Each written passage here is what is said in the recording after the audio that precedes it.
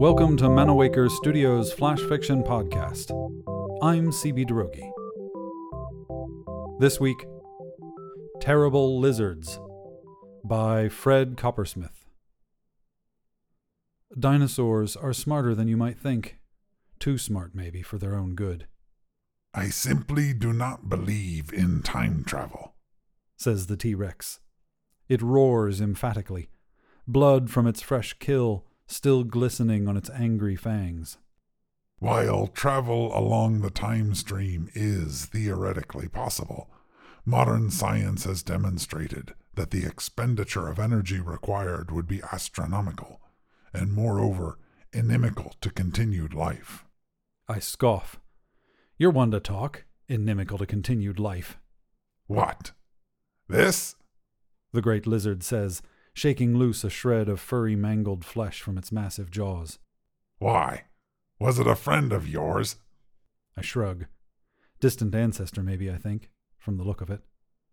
I'm not a strong believer in the butterfly effect, and they don't pay me enough to worry over little changes and permutations in the time stream. But I'll admit, I cringe a little every time I see one of these monsters make a meal from the ancient mammalian gene pool. You don't have to listen hard to hear the sound of thunder sometimes. How do you explain my presence here, then? I ask the dinosaur.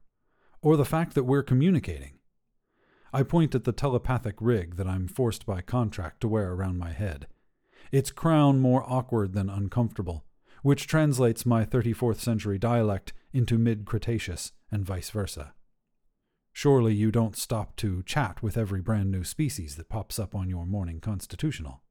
Stop to eat them, more like, the dinosaur says, as if genuinely amused. But I think you know quite well that you could easily be a visual and auditory hallucination. I devoured some very dodgy-looking mushrooms only yesterday.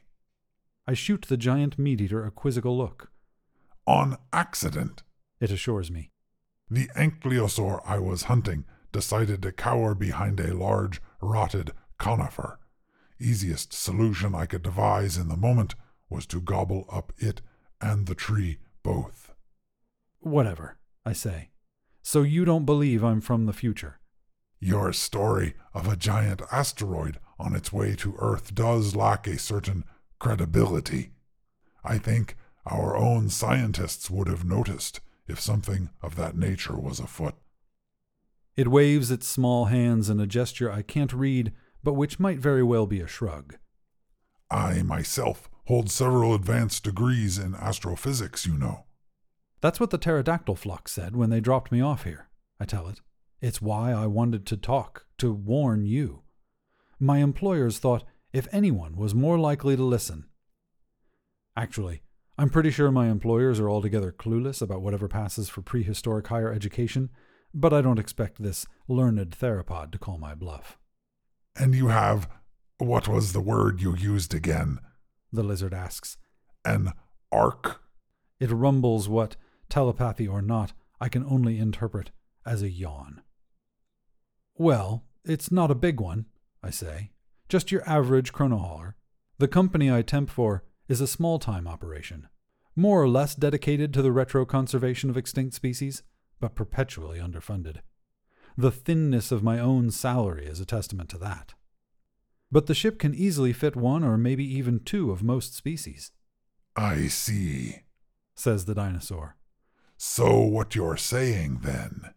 It leans over and peers at me with its giant yellow eyes, that streak of smug reptilian intelligence that nobody at the company thought it was wise to warn me about.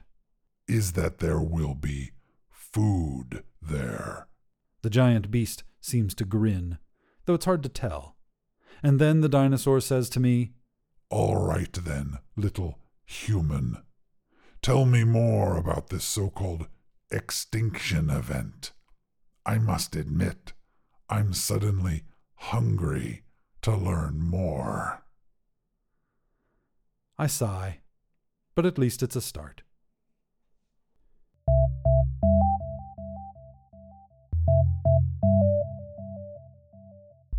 This has been Terrible Lizards, written by Fred Coppersmith, and originally appearing in Everyday Fiction. Manawaker Studios' Flash Fiction podcast is supported by patrons on Patreon. Visit patreon.com/manawaker to find out more. The Flash Fiction podcast theme song is by Kevin MacLeod. Manawaker Studios' director of DICE is Ben Baston. The podcast is produced, edited, and narrated by me, CB Droege. Thanks for listening.